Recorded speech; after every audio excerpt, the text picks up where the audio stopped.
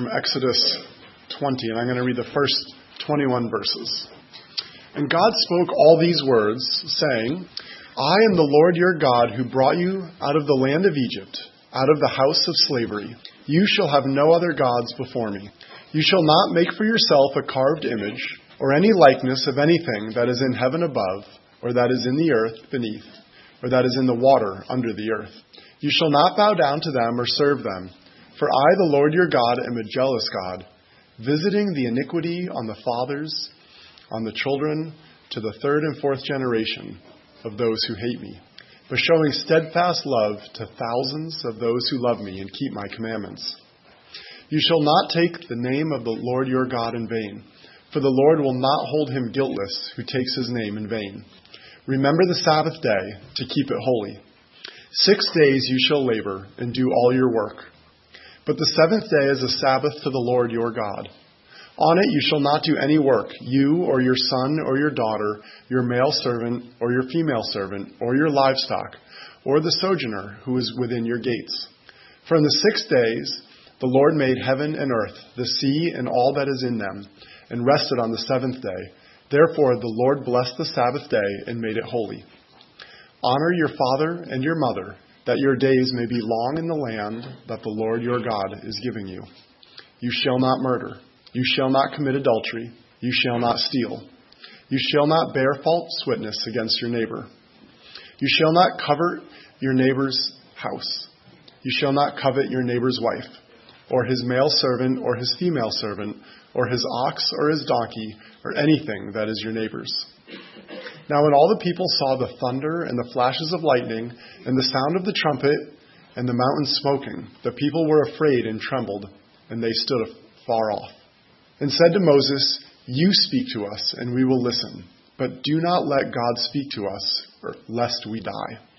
Moses said to the people, Do not fear, for God has come to test you, that the fear of him may be before you, that you may not sin. The people stood far off, while Moses drew near to the thick darkness where God was. The reading of God's word. And I want to invite Greg Phelan to... We are continuing our series in Exodus, looking at the patience and presence of God. We've seen God save Israel out of slavery, and Israel is still full of bitterness and grumbling. And yet, God remains patient with them, miraculously providing for them, and showing incredible kindness to them. Now, today's passage is no different, but you might not realize it. So today, God gives the 10 Commandments.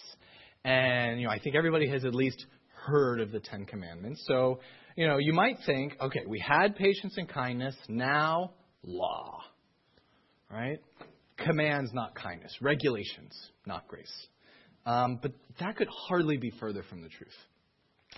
We'll see that the law is every bit reflective of God's provision and kindness to Israel. So as we look at this passage, we're going to consider three things. We'll see the order of God's actions, the uses of the law, and the heart of the law. So order, uses, and heart. Okay? Let's pray. God, I ask that you would speak clearly and that you would open our hearts to receive your word for us, your good news. In Jesus' name I pray. Amen. Okay, so first, the order of God's actions. Starting with a pretest, don't shout it out. What has Israel done so far to earn God's salvation? Okay, because they were in slavery in Egypt and God miraculously set them free with signs and wonders and parting the Red Sea. So what did Israel do to deserve that? Okay. Well, clearly they obeyed the 10 Commandments, right? No, because they didn't even have the 10 Commandments yet, right? God saved them before he gave them the 10 Commandments. God already led them out of Egypt. He already defeated their enemies. He made bitter water sweet. He fed them with manna from heaven. He made water flow from the rock. He's leading them personally. He's providing them. So, why is God giving the 10 Commandments now?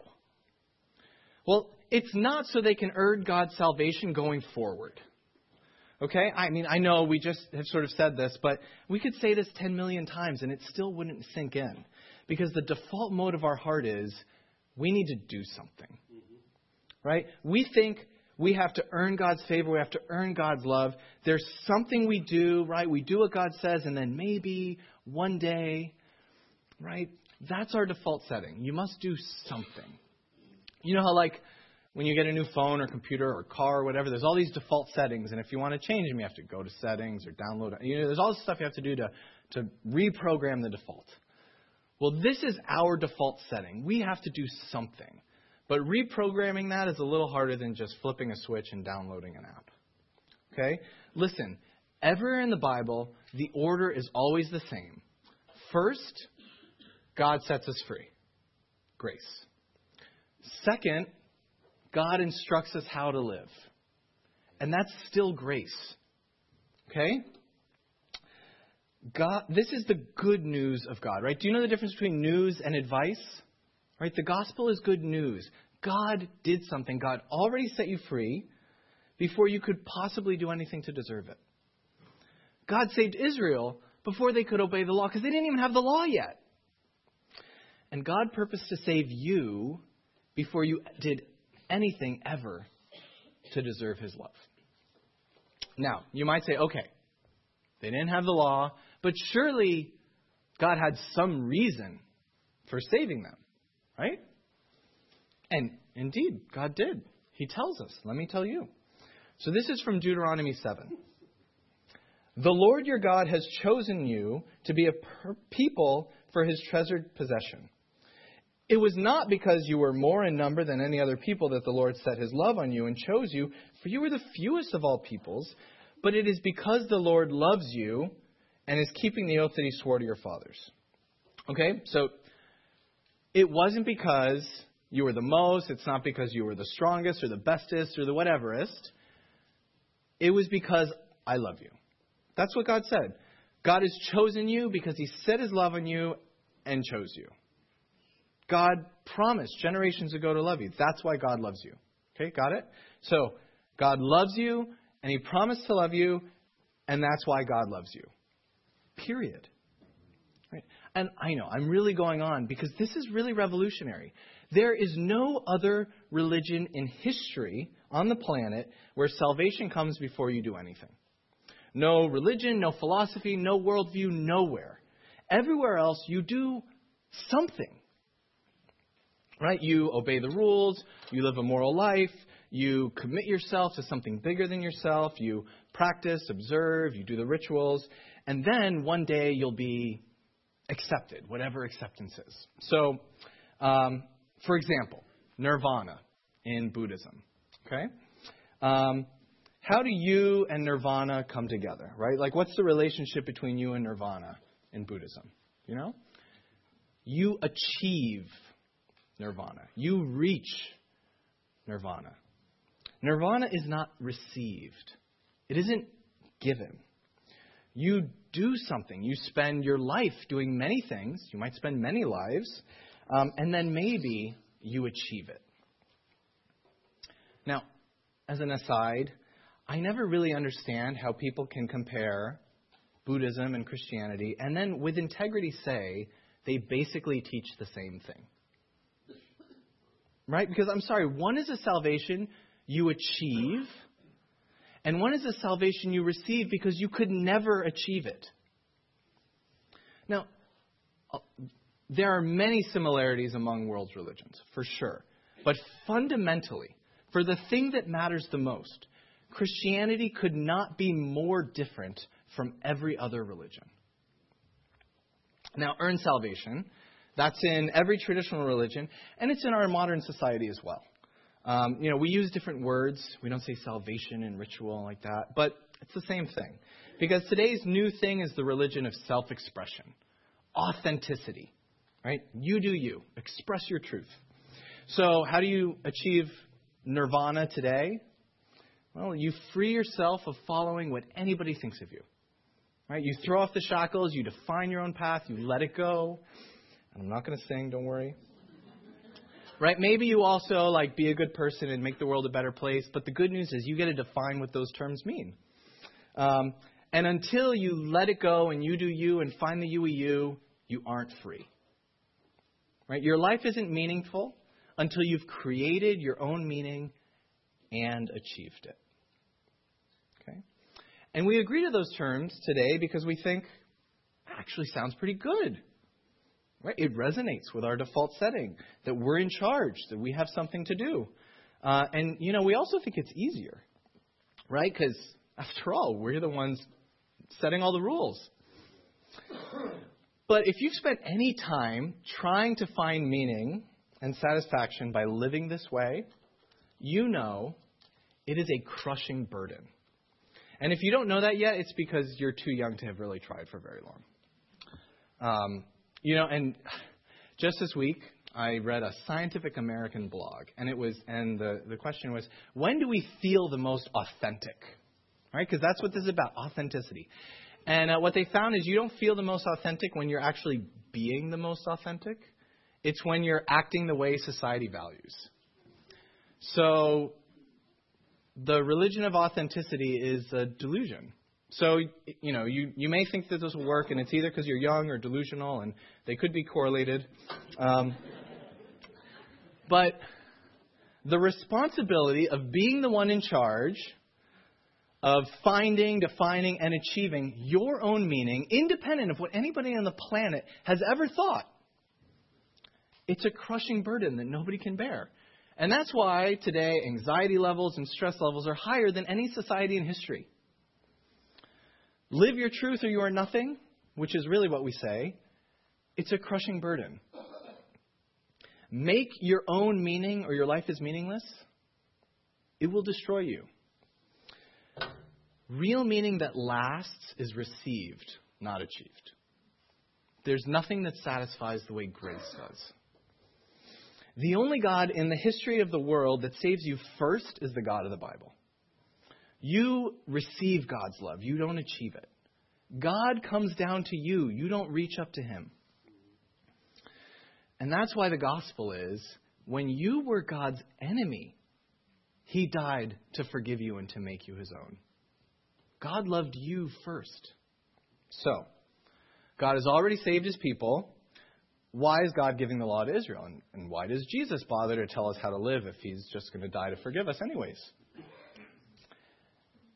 God is giving Israel a marker of his promise. Now, it's more than a marker, but, hear me out. The Ten Commandments are not a legal code. Okay, so you might know many civilizations in the ancient Near East, they had legal codes. So they were rules for how society should work, etc. And those legal codes always include rules and punishments if you broke them, just like today's legal code. So if you drive too fast and you get caught, some of you know what happens.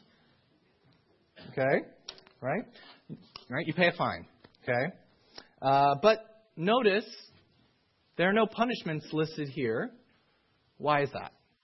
Because this isn't a legal code. This is a covenant code. Okay? So, little history background for a second. A covenant is a relationship that's more binding than just a regular personal relationship, but it's more personal than a mere contract.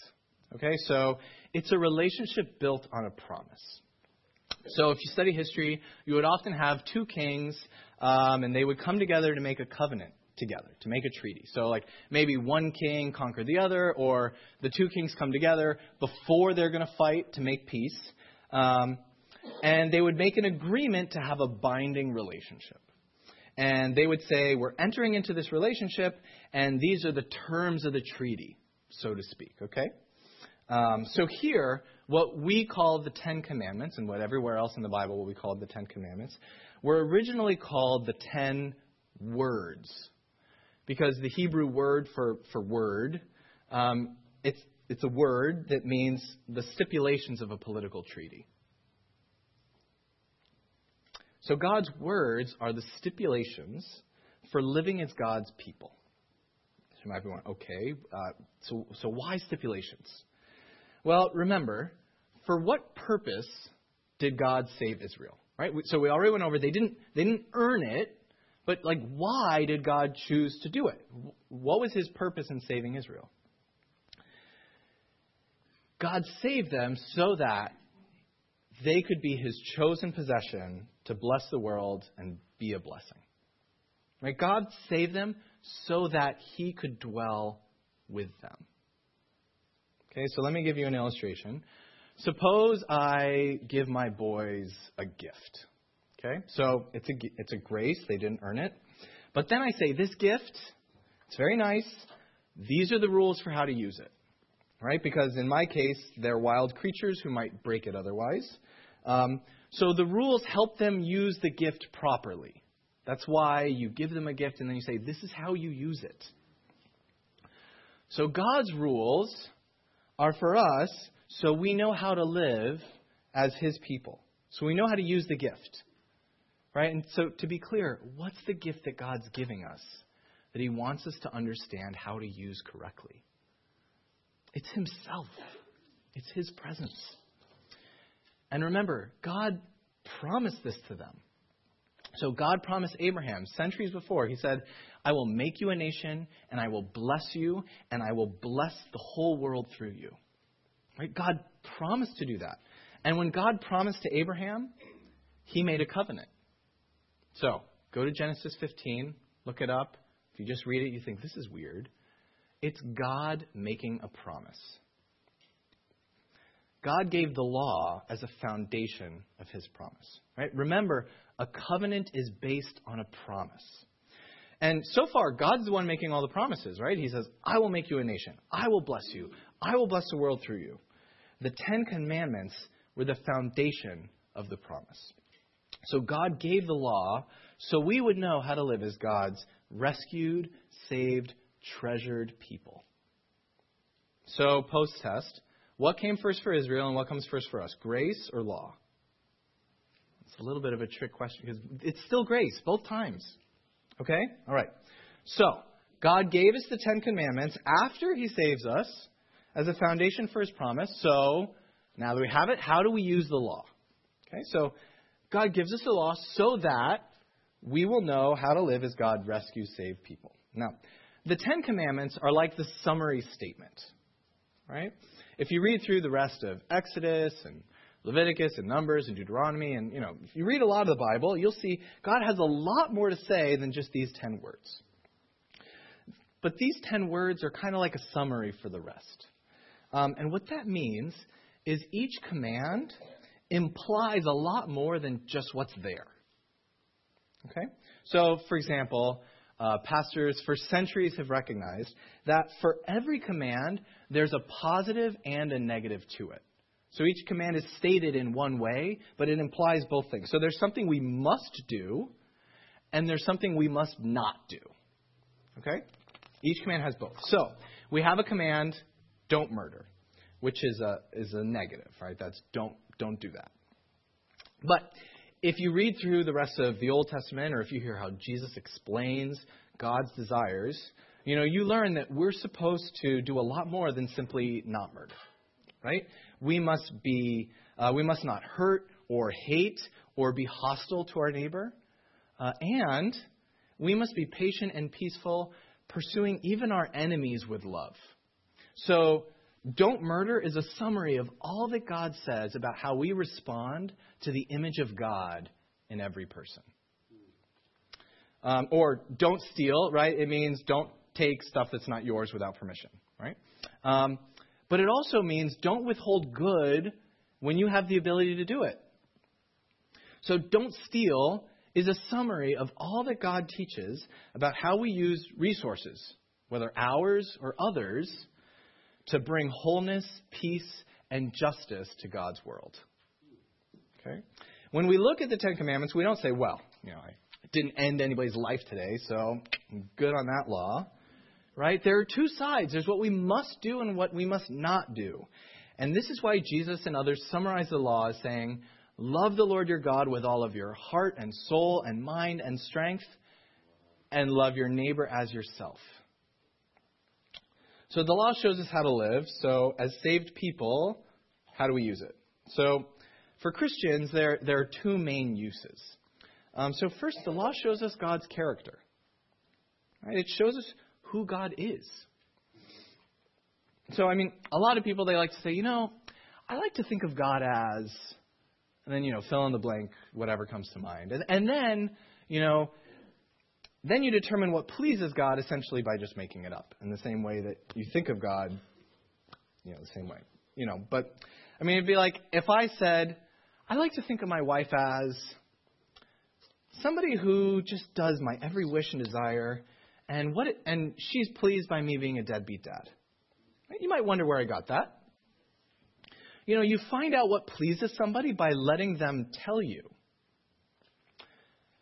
So if God has saved you and you want to please Him, you figure out what pleases Him. You don't sit around and say, well, I feel like God is pleased when, any more than I sit around and think, I feel like my wife is pleased when, right? You find out.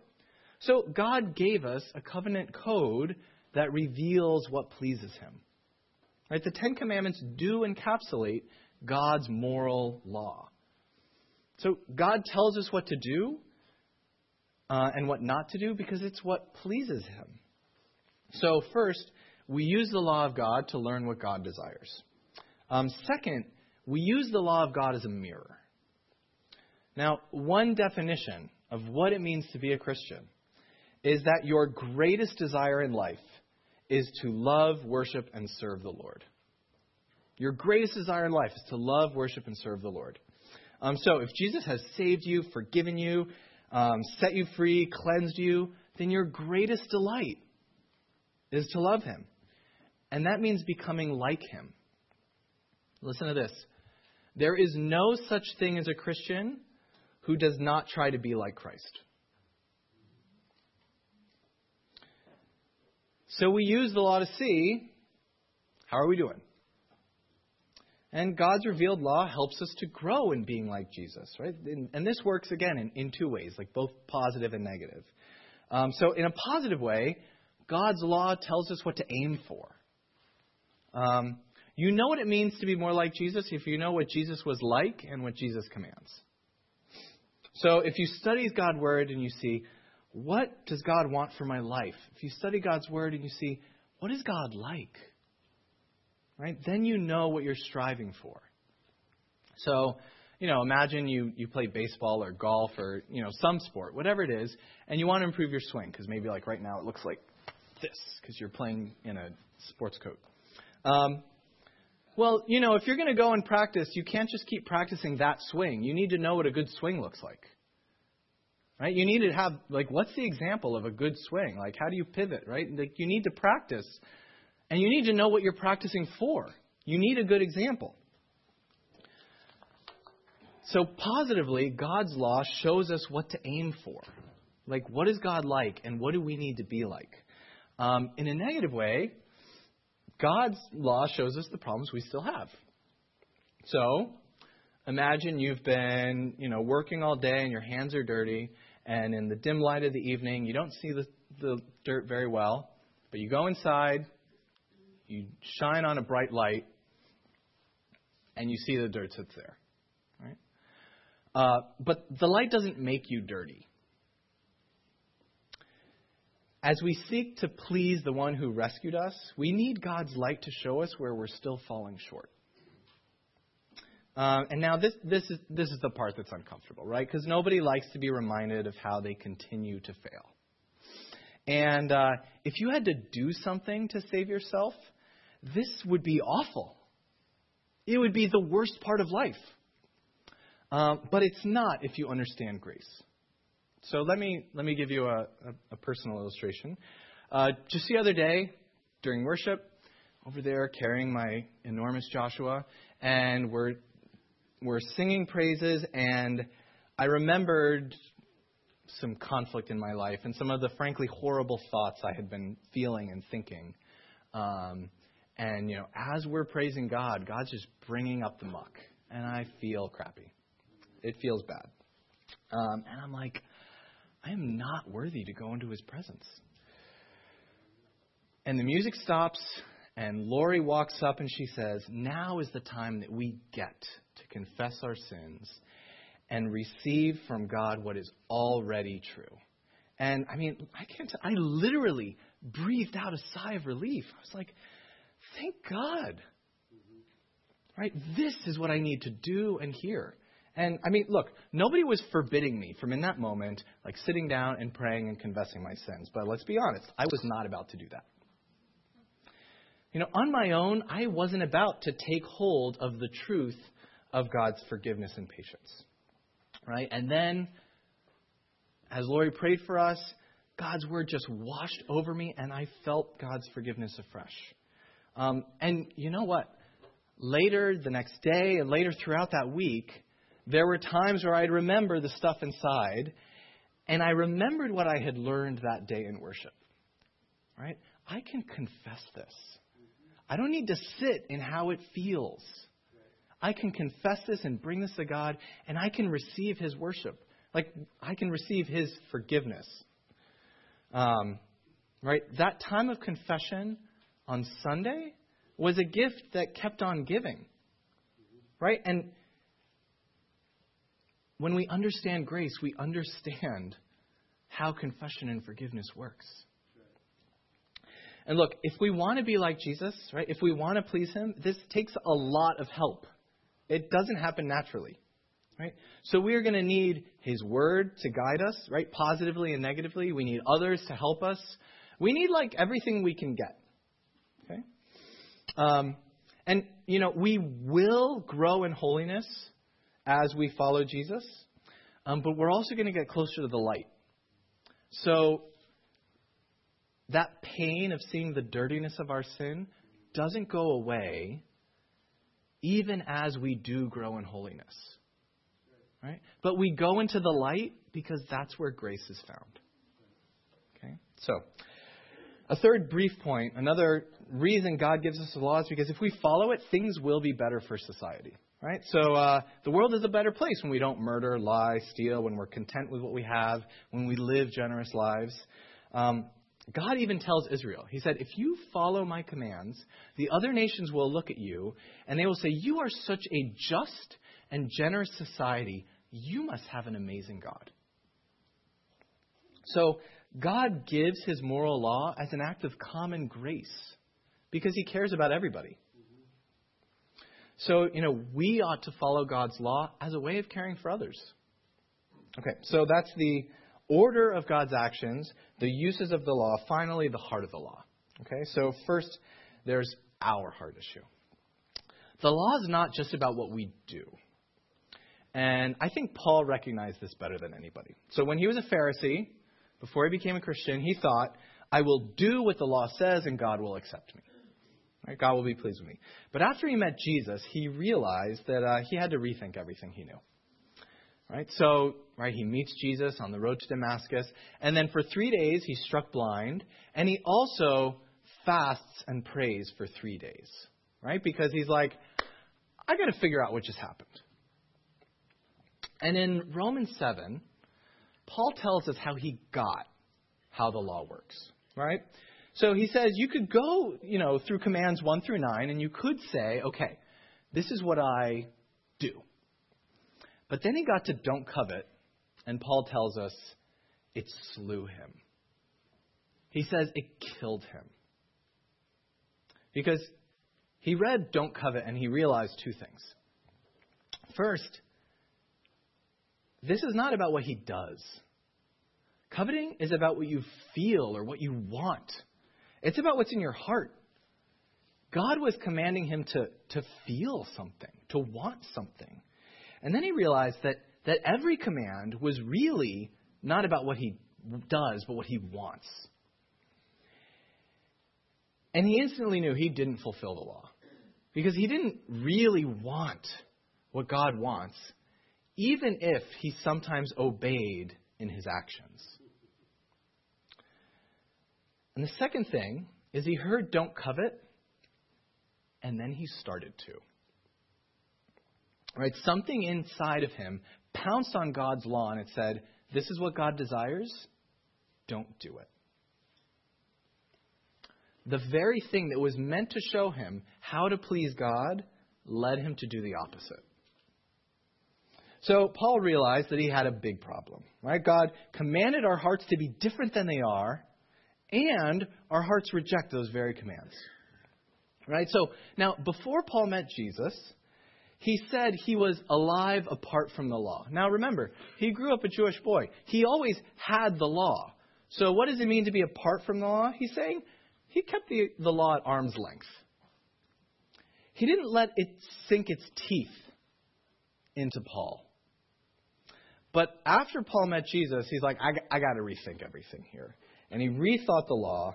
And when he let the law come close, he ceased to live apart from the law. And in his own words, he died. And this is a major, major problem for us. Martin Luther put it this way. You don't break commands 2 through 10 unless you break the first one. Right? You don't disobey God unless something is more important to you than God. Right? You don't murder, cheat, lie, steal, commit adultery unless you first break the first command. Have no other gods. Right? You don't disobey God unless there's something more important to you than God. Right? You disobey because something else is your God and you're willing to disobey God in order to get it. So Paul realized, he said, if I really reflect on God's law, I see clearly. I don't want what God wants, and something makes me want to do wrong, and apparently I've never truly loved God as God alone. And that's true of all of us. And the problem is not primarily our behavior, it's our heart. And our heart on its own opposes God. So what is the solution?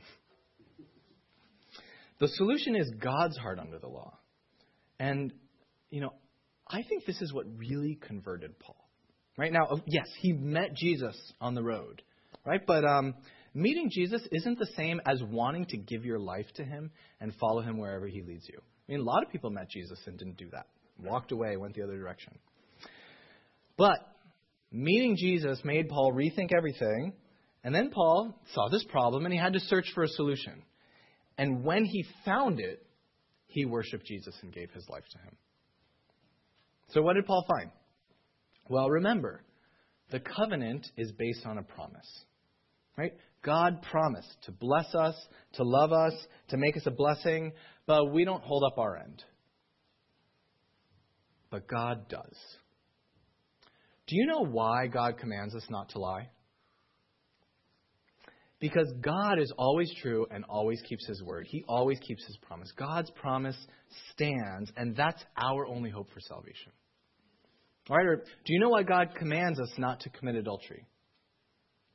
Because God loves us like a spouse. God's love for us is jealous and extravagant, like a husband fighting for his wayward wife. Our hearts abandon God and we run after other things, but God will not abandon the bride of his youth. Right? Why does God say don't murder? God cares so much about life that he went through death in order to save you. God tells us to be generous because God was infinitely generous with us. Right? God gave us these commands so we would know what it took for God to rescue us. God's salvation wasn't complete when his people left left Egypt. Right? God knew we needed our hearts changed. Which is why Jeremiah said, one day I'll keep my promises by writing my law on your heart. Right? God didn't just do away with earlier promises and say, these aren't working. He upped the ante. He made more promises. Right? So he said, Abraham, I'll bless you. Moses, I'll dwell with you. David, I'll give you an everlasting kingdom. Jeremiah, tell them I will write the law on their hearts. Ezekiel, tell them I'll give them a new heart. God made more and more promises so that he would fulfill his past promises because we never keep ours. Right? God made more promises because we never keep ours. God came in Jesus, giving his life as a ransom for sin to keep his promise to set us free. Right? We've never loved God with all of our heart and mind and strength, but Jesus did. So Jesus died to forgive us. And we never love our neighbors as ourselves, but Jesus did. So Jesus rose to give us new life. right? And our hearts are full of wicked desires, so Jesus sends his Holy Spirit to cleanse us and to give us new hearts. Friends, Jesus did all these things before we ever did anything to deserve it. You don't live up to God's commands. You don't love God first. You love your comfort, you love your family, your career, your reputation, your health more than God. But Jesus came to set you free. He did everything. When he calls you now to follow him, it's only because he already set you free. So receive his salvation and receive his law for your life. Because they're both given by grace and for your good. If you want to live in grace, hear the voice of your Savior and obey his words. Let's pray. God, we thank you that you loved us first. When we were even your enemies, you died to save us. God, we pray that we would take hold of the truly unique salvation that only Jesus offers. God, we pray by the power of the Holy Spirit that you would turn our hearts to you. God, that you would give us new hearts that want what you want, that love what you love, that know what you are like and want to be like you. Lord, help us to receive your word for us as your grace because you love us, because you are good. Help us to walk in your ways. In Jesus' name I pray. Amen. Please rise for the benediction.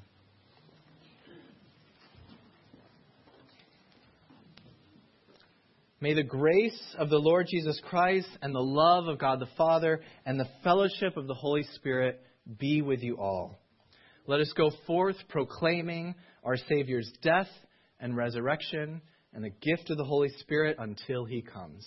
Go in peace. Amen.